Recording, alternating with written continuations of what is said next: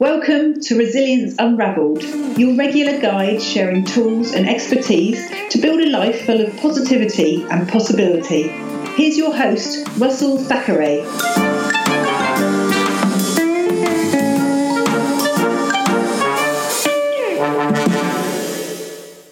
So today I'm talking to Luke Ambler. Luke's got a really interesting background and comes from the world of sport, but has been involved in some really interesting things to do with men and personal development, such like. And I'm really looking forward to having a chat with him because I think he's got some really interesting stories that we can learn from. So hi Luke, how you doing? Good morning Russell, thanks for having me buddy. No problem at all. I can tell from your accent that you're a man from the northern end of England. I am very proud Yorkshireman. Okay, whereabouts are you from? Halifax, just outside of Leeds. All right, excellent. My brother-in-law's from Dewsbury, so we've got some links to that area. Sorry about that.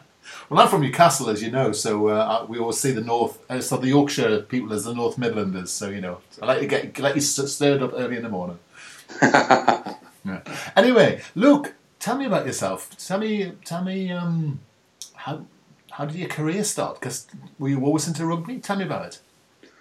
Yeah, basically my parents broke up when I was 8 years old, and I had a bit of a problem at school with getting bullied and things like that. And my dad was always a passionate rugby man. He played for Bradford Northern as a kid, and with his background and the circumstances, he had no real way to get over there. So with his mum dying at a young age, he had to start going to work and help support his younger brothers and sisters. So rugby ended up being something that he couldn't progress, but something that he remained passionate about. And then when I went through my times of struggle as a kid, he got me playing rugby as an outlet, and it's something I took like a duck to water, and slowly but surely progressed up the ranks to going to Salford, and then I got bought by the world champions at the time, Leeds Rhinos, and then ended up where I am now at my current hometown team, Halifax. Fantastic. So you say rugby was an outlet. What do you mean by that? Just like an escape. So everyone needs to have an escape, whether it be like yourself, performing arts, or whether it be music or drawing or going running to the gym. Everyone needs, when they've got times of struggle, an escape in life, something that they can focus on that helps them just reset the mind, whether it just be going and meditating and having a bit of mindfulness, or whatever your thing is. Everyone has their thing, that I like to say, and my thing was rugby. It's not now. I play rugby for a job now. That ain't my thing anymore, really, in terms of what I like to do to help me get through stuff. My new one is actually probably quite the opposite. Rugby is obviously about playing with a group of guys and running into another group of guys as hard as you can. Where my current escape that I like to do is a red hot bath with a little tea light with some nice chilled out music on. So completely differing circumstances. Yeah, it's from one end of the scale to the other. Exactly. So the bullying thing, how did you cope with that? Because a lot of kids get bullied, don't they, at that sort of age? Yeah, it was a real difficult time, if I'm being honest. My parents broke up, I started comfort eating. We lived with my dad, which going back 20 years is unheard of, really, for two young boys to just live with their dad. Yeah. And yeah, I started comfort eating, and I started going to school with a bit of a mask on, obviously a hypothetical mask, with this cheeky, chappy lad that, because obviously we're conditioned from being babies by everyone around us that, we shouldn't be a girl, we shouldn't cry, we should be a man. And I guess I went in and tried to be brave, but inside I had a bit of turmoil, and the bullying were real difficult. And then Mum had a life-threatening car crash at the same time that's left over a multitude of mental health conditions, from anxiety, depression to the more severe one, which is NEAD, which is non-epileptic attack disorder. Wow. I think there's only 15,000 people here in the country on the planet that have this condition, and it's basically my mum drops and falls without any sign, signal or warning, and can break a cheekbone, jaw, knock her teeth out. She's got to now live in a bungalow, not allowed a bath, in case she has falls downstairs or in baths. So my mum's from an Irish background, and my mum's always been life and soul of all parties, and real character, and that was sort of ripped out with this condition. But so all that growing up were difficult, but the rugby was what helped me. I went from school being this fat kid that had all this stuff going on to rugby being the fat kid that he'd get ball and score a try. So I felt significance, I felt connection and love, which is obviously all part of the needs of the personality. And looking back now, I probably didn't realise that at that time, but now I've got a lot more understanding of emotional well-being, that that's what helped me get through them tough times. And it's interesting, isn't it? Because a bit like me in the music business and you in sport, when you work with a team as well, you get structure, you get rules to live by, you get a good social group as well. And I guess in sport, in my world as well, you sort of have to keep yourself clean, don't you? And you have to keep yourself fit and active and healthy and like you said, focused. It gives you a way to live your life in a way, doesn't it? Oh, it certainly does. Yeah, like you say, you get told what to eat, what you can't drink, what you can, and you know, you get your body monitored, and you know, it's good to have that structure. And everyone needs structure in their life, and that's what it gave me, really. Yeah. So I must admit, I always say if you've got kids who are being bullied, actually one of the things to do to give them a sense of self-identity is allow them to express themselves in a different way. Because sometimes kids are bullied just because they're different, aren't they? Yeah, exactly. And that's what I mean by everyone needs to have their thing. So some kids it's writing stories about how they're feeling, some it's about drawing, some it's about playing sport, it's about playing an instrument. It's just getting them to feel their thing, feeling it out in the world, and having their way to offload, because everyone needs to have a way to offload, and that's where I guess what we try to encourage people to do with It's Okay to Talk. Yeah. So you progressed, and the way you described it is you progressed very seamlessly from one level of rugby to the next, to the next, to the next, to the very top level. Was it a straight line like that, or was it a bit more bumpy than that? Oh, of course, yeah. So I used to do things that I know I'm never the most talented, I guess.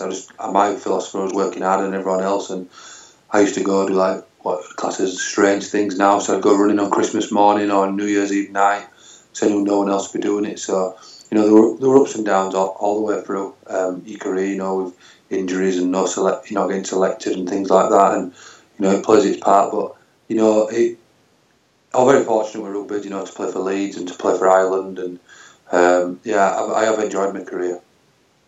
So, in the sporting world, how do you train to cope with defeat? How are you trained to feel? You know, how do you train to get over it, to make the most of it? What strategies do you sports guys use? The people don't really teach us. I think emotional well-being is and mental health is a taboo topic still in rugby, and there's a lot being done to break it down. Through a variety of organisations, but it's still, people don't understand from the stands the impact of injuries and defeats, what it has, and it is people having a poor performance, people don't go out there to play bad or anything like that, and it does have its effect on people. Yeah. Do you find that there's days where your performance is impacted, but you don't know why? You're just not at your best, but you've got no real idea why. Yeah, and that can be, that happens to everyone, I guess, in all industries. With sport, it's probably magnified a little bit because of the crowd and the thing you're doing. You don't go into an office job and 1,000 people or 10,000 people watching you every move, do you? So it's slightly different, and then you've got a team that's depending on you. So yeah, it can often be difficult. And you often hear the talk in the football world about the fans are, I know a lot of professional footballers, and they say the job would be great if it weren't for the fans in a way, because the fans can be really unpleasant. And you have to grow a thick skin, don't you? You do, yeah. It can be ruthless, can't it, at times, and if that's someone's life, if that's all they've got and they come every game to watch, people often don't look at the other person's perspective in life, in any walk of life, and, the fans that go, they might not realise that guy's had a real bad few days at home, or life's bad. He might have lost a loved one, or stuff might not be just going his way. And people don't see that. They just see that these people who they sort of class as superheroes should be performing at the highest level every week, and it's not always the case. Everyone's human at the end of the day. Yeah. And do you think? Because you played rugby league, do you think? Because actually, the sort of the public perception of rugby union and rugby league is very different, isn't it? Yeah. It certainly is. I think the rugby unions are a lot more educated, aren't they? We're from working class backgrounds, and rugby unions do have a high level of education. I think they probably understand emotional well-being a little bit more, and I think their players, maybe looked after better individual clubs and things like that. So, but I guess that comes down to just player welfare and that type of stuff. Yes. So look, you talk very openly about your feelings, how you were as a child, and that's quite remarkable. So how did you learn this ability to be able to talk so openly about yourself? I think because when I did talk about what was going on, things got better. you know, and I've only told you, you know, a couple of things there, but there were a lot more that happened even within rugby. When I got let go by Leeds, I hit a bit of a dark point. I ended up getting locked up, spent a night in a cell, and you know, there were a lot of bad stuff that happened. I was pushing people away, broke up with my partner because I felt like I'd failed, and it was at that point that I made a decision. And we talk about resilience. My decision was that everything that were asking in my life was why me, and every time I asked why me, more bad things were happening. And I came up with this just 2-word question. It was, what's next? Right. So now in my life, everything that I use, no matter how big or small the problem is, I ask what's next.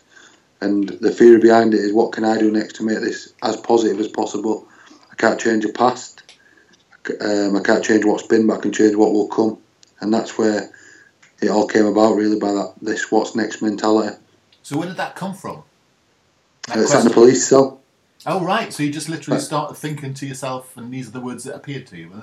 Sat in a police cell, and it was as if it were like some sort of epiphany, and it just come, what's next? Is this it for you? You know, where I come from, Ovingdon, it's a lot of my friends had already been to jail, and I'd got out of that by going to Leeds, where, you know, Leeds were world champions at the time, and your behaviour was magnified because it was just the club had the best image of any club, and, you know, you had certain rules that you had to do. And when I got let go from Leeds, I felt like I'd failed, and I sort of just blew one night and got in some trouble and found myself sat in this police cell, and I asked myself, what's next, Luke? Is this it for you? Is this it?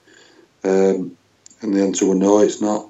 And then I started going and working with young people, telling them about my journey, and working with some businesses and some other organisations, talking about my journey and doing some emotional wellbeing workshops with them. And it was something that I just realised, actually, this is sort of like my calling, and as apt as that sounds to some people, my passion were always rugby, but then I realised actually my passion's always been people and helping people, and that's what transcended through all this crap, basically, that had been thrown at me. My passion really were people and helping people be the best versions of themselves. Right. And a lot of people talk about that, don't they? But you're doing something about it, which is the difference between you and a lot of other people. So tell me about Andy's Man Club. What's that all about? Yeah, tomorrow will mark a year, April 5th, that my brother-in-law took his life, and I'll set the scene basically for you. On the 3rd of April, Andrew were at my house, and we're having a laugh and joke. We're having talking about what to buy a house, and I'm going to help him because I'd had a bit of experience with that. And they were going travelling with Thailand, and he's there with his going 2-year-old daughter and my 2-year-old daughter, and my little boy, and my missus, his sister, and we're all having a laugh. Sunday morning, he goes to play football with his old team. Goes back, gets his daughter, goes to play gym with, again, his going 2-year-old daughter, my going 2-year-old daughter, and my missus. Sunday night, they all have Sunday dinner together. Monday morning, didn't go to work, buys a rope, and is found dead Tuesday morning. Good God. No sign, no signal, no warning. And I remember getting a phone call like it was yesterday, and obviously it was a year ago to the day tomorrow that my mother-in-law rang me, who's here with me now, working away on Andy's Man Club, and just said, our Andrew's dead. God, that must have been a thunderbolt. Like no I could ever.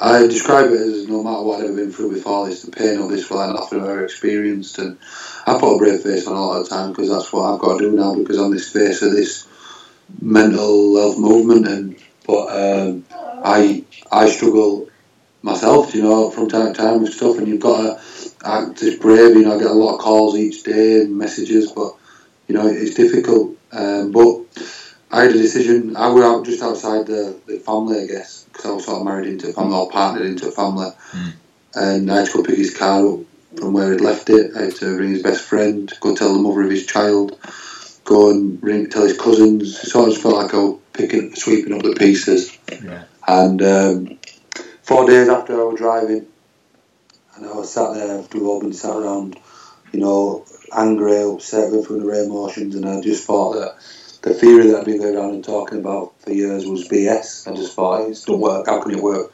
You can't bring Andrew back. Yes. And then in that exact moment when I just clicked and thought, look, your whole theory of what's next is not changing the past, it's changing the future, and what you need to do now is create something in Andy's name. So I created, spoke to Andy's mum about it and came up with this concept to get men to go and talk, which was Andy's Man Club, and I had a plan. I put a post out within 9 days. I had a plan to start his first group.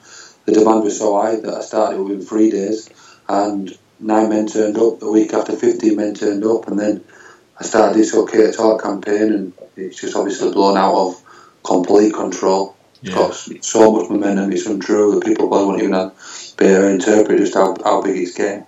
So, I mean, I was in Gibraltar, actually, funnily enough, and I heard an article, and it was a survey done by Men's Health magazine that said something like, the majority of people that had suicidal thoughts are male, but they're least likely to talk about it, and certainly least likely to get any help. So, actually, it's one of the most hidden of all problems, isn't it? Oh, the most hidden of all problems, and it's the single biggest killer of men under 45, which is just absolutely staggering. That I'm more likely to die by suicide than by cancer, heart attack, RTA. I'm more, in my age group, I'm more likely to die by suicide.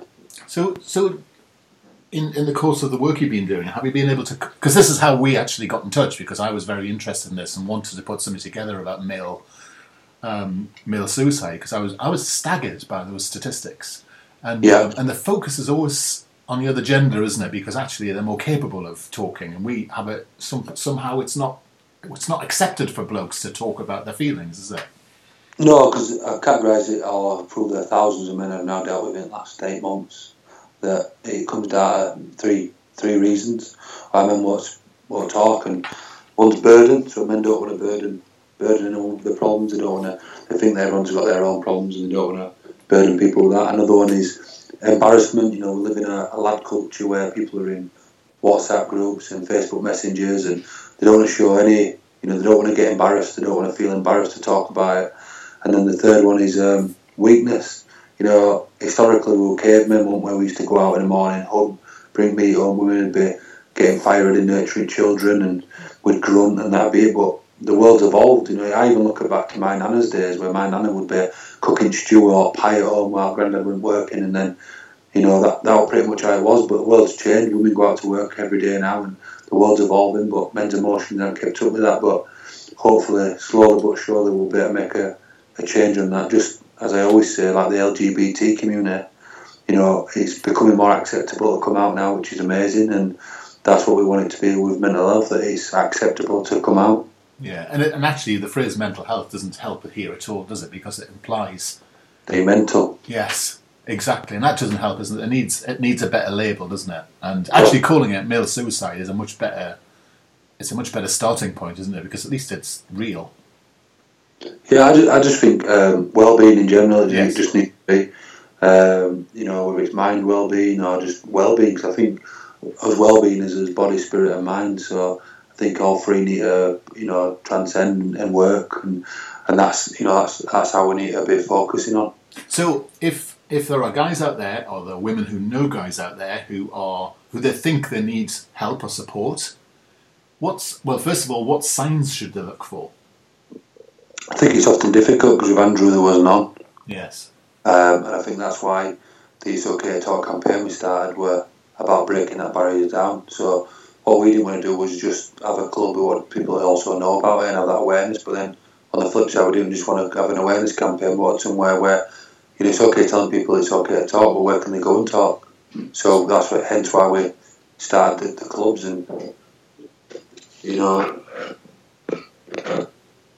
And so how's this different from someone like the Samaritans?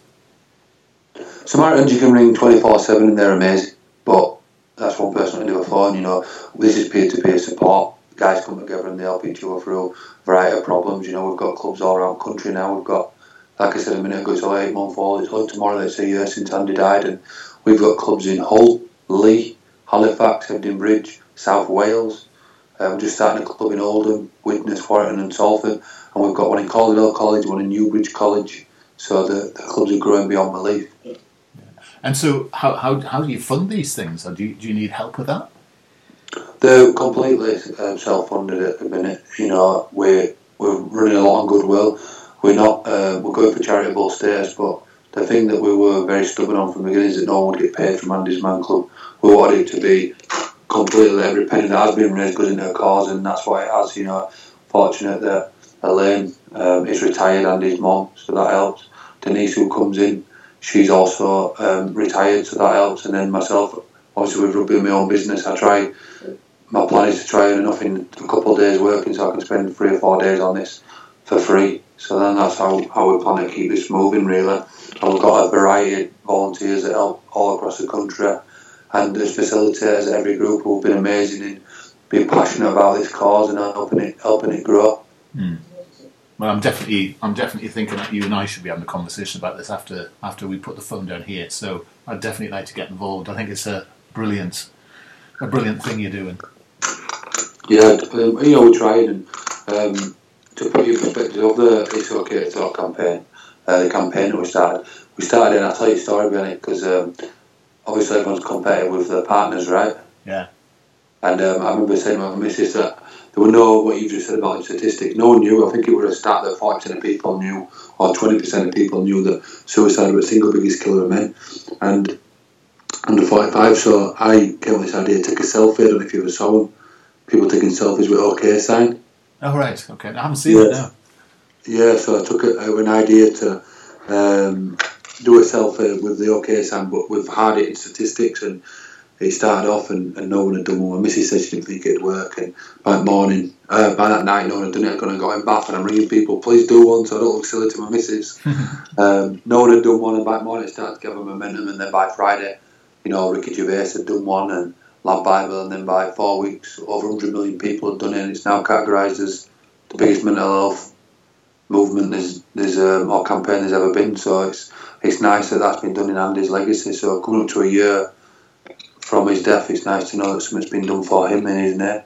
And I guess it's hard to measure the success of what you guys are doing, but I'm imagining, because it's hard to know everybody you talk to, how many people you sort of turn away from the sort of suicide path, but you must have a view about how useful the groups have been.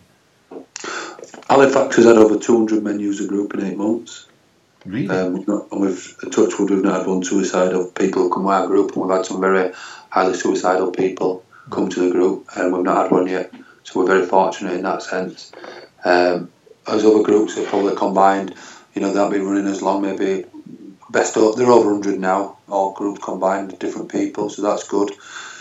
So yeah, and I speak to people on a very regular basis, that I don't advertise about, but speak to, it ends up becoming that people want to message me, and I know we've had a lot of people just message the page, just saying that I won't ever come to a group because it's not for me, but as well, your content that you just put out on your page has saved my life. The It's OK to Talk campaign, we had hundreds of emails after that saying how it saved their life, and they've now reached out for help. So, the point of this was never to save one life, it was to half the rate of suicide in 5 years, because there's 7,000 people a year that take their life by suicide. So we had a big aim to try half that rate, and we've still got 4 years and 2 months to do that, but we're fighting every day, and that's what we'll keep aiming to do. And I guess you need volunteers, you need supporters. If people are interested, what do they do? Just drop you a line or something? Yeah, we've got an email address, info@andysmanclub.co.uk, and we're just getting his website rebuilt. It's www.andysmanclub.co.uk. Brilliant. So, and as I say, if you know anybody and you think they need a bit of help, just get on that website address and see what happens, because that sounds to be, well, it's the, as you say, it's hidden. That's the problem with something like this. It's not like, you're right about cancer, because it's become so. It's almost like people openly talk about cancer now, because it's like a club, isn't it? But exactly. This is really it's like a movement underground, isn't it? It's a real problem, this one. Yeah, it is, and that's what it is. It's a movement. That's what we categorise as. It's like Fight Club, little Fight Club where on the film where men used to meet up, and it's sort of like that. People meet up, we have a brew, we have a chat, and then you see people in the street and you give them a nod, and it's really good actually. It's so powerful beyond belief. And I can imagine. I said, I think we had 38 guys.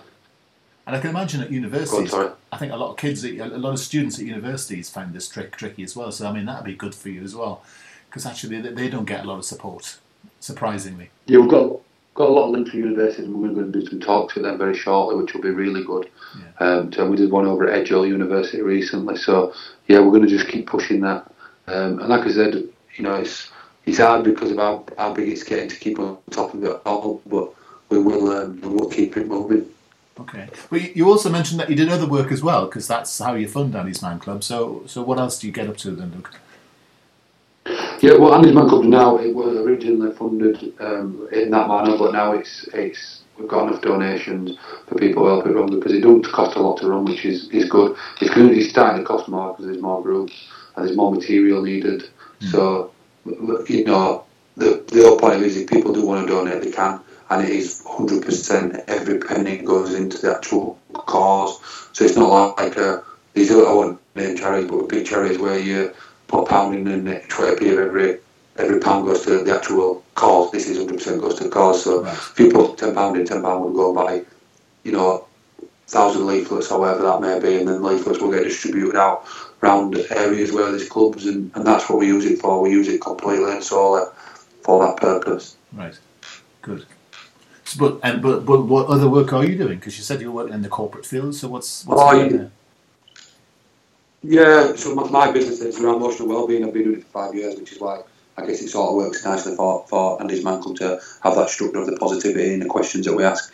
So yeah, my business is emotional wellbeing and public speaking. Really, I go around and do talks to people, and yeah, that's what I've been doing for around 4 or 5 years now, working with disadvantaged young people, to schools, to businesses, colleges, universities, and I go in and do some consultancy work around and we're also in prisons now, which is amazing. So and building that side of what I'm doing up. So yeah, it's real busy. You know, it's hectic really to try balance it all in, but we're finding a way, and I've got an amazing team behind me, and I couldn't do it without them really. And so what do you? Because a lot of people use this term. Some people think of it being very soft and fluffy, and other people describe it in different ways. But what do you mean by well-being? So I look at, I've got 6 topics that I focus on with either businesses or schools, and just to give you a brief overview, it's like stress, anger, awareness, general well-being from physical to mental well-being, and how we look after his emotions. There's emotional well-being, and the last one is trust, confidence, and me, because we call everyone we have is, the topic is stress and me, anger and me, and it's linking the two and showing people how they can use when they are feeling angry to look for the triggers and to stop themselves getting angry, or to escape to, as we talked about earlier, finding their thing that helps them get through the stressful times, or the times of anger, or the times of sadness, and enjoying the times when they are happy. Yes. So would you say well-being is about happiness? Because a lot of people describe it as that, don't they? They say, you know, what's a happiness, wealth? Well, well-being is if you flip it around, it's just being well. Right. That's what the best way to describe it is. It's being well. It's waking up in the morning and being happy with yourself. It's learning that bad times do come and bad times do go. It's, you know, I refer it to like the UK weather emotions, that in the morning it'll be sunny, then it'll be snowing, then it'll be lashing down, and then it'll be sunny again. And that's just like the emotion. You've got to learn to carry your sunglasses, but also carry your rain jacket, because you know there's going to be a point in the day where you need to wear them sunglasses for the happy times and to enjoy yourself, and then there's going to be times where you need to get that rain jacket on because it's going to be raining or snowing. So and it's just learning to get out of that rain and snow as fast as possible and get back into that sunshine, and it's giving people coping mechanisms to be able to do that. Yeah, it's a good way of thinking about it, because if you don't carry the sunglasses, you clearly aren't expecting things to get better, are you? Exactly, and that's what we do, and it's helping build that resilience in people and in young people, and show that there, you know, no matter what you're going through, there is a way out, and there's a positive way out of what you're going through.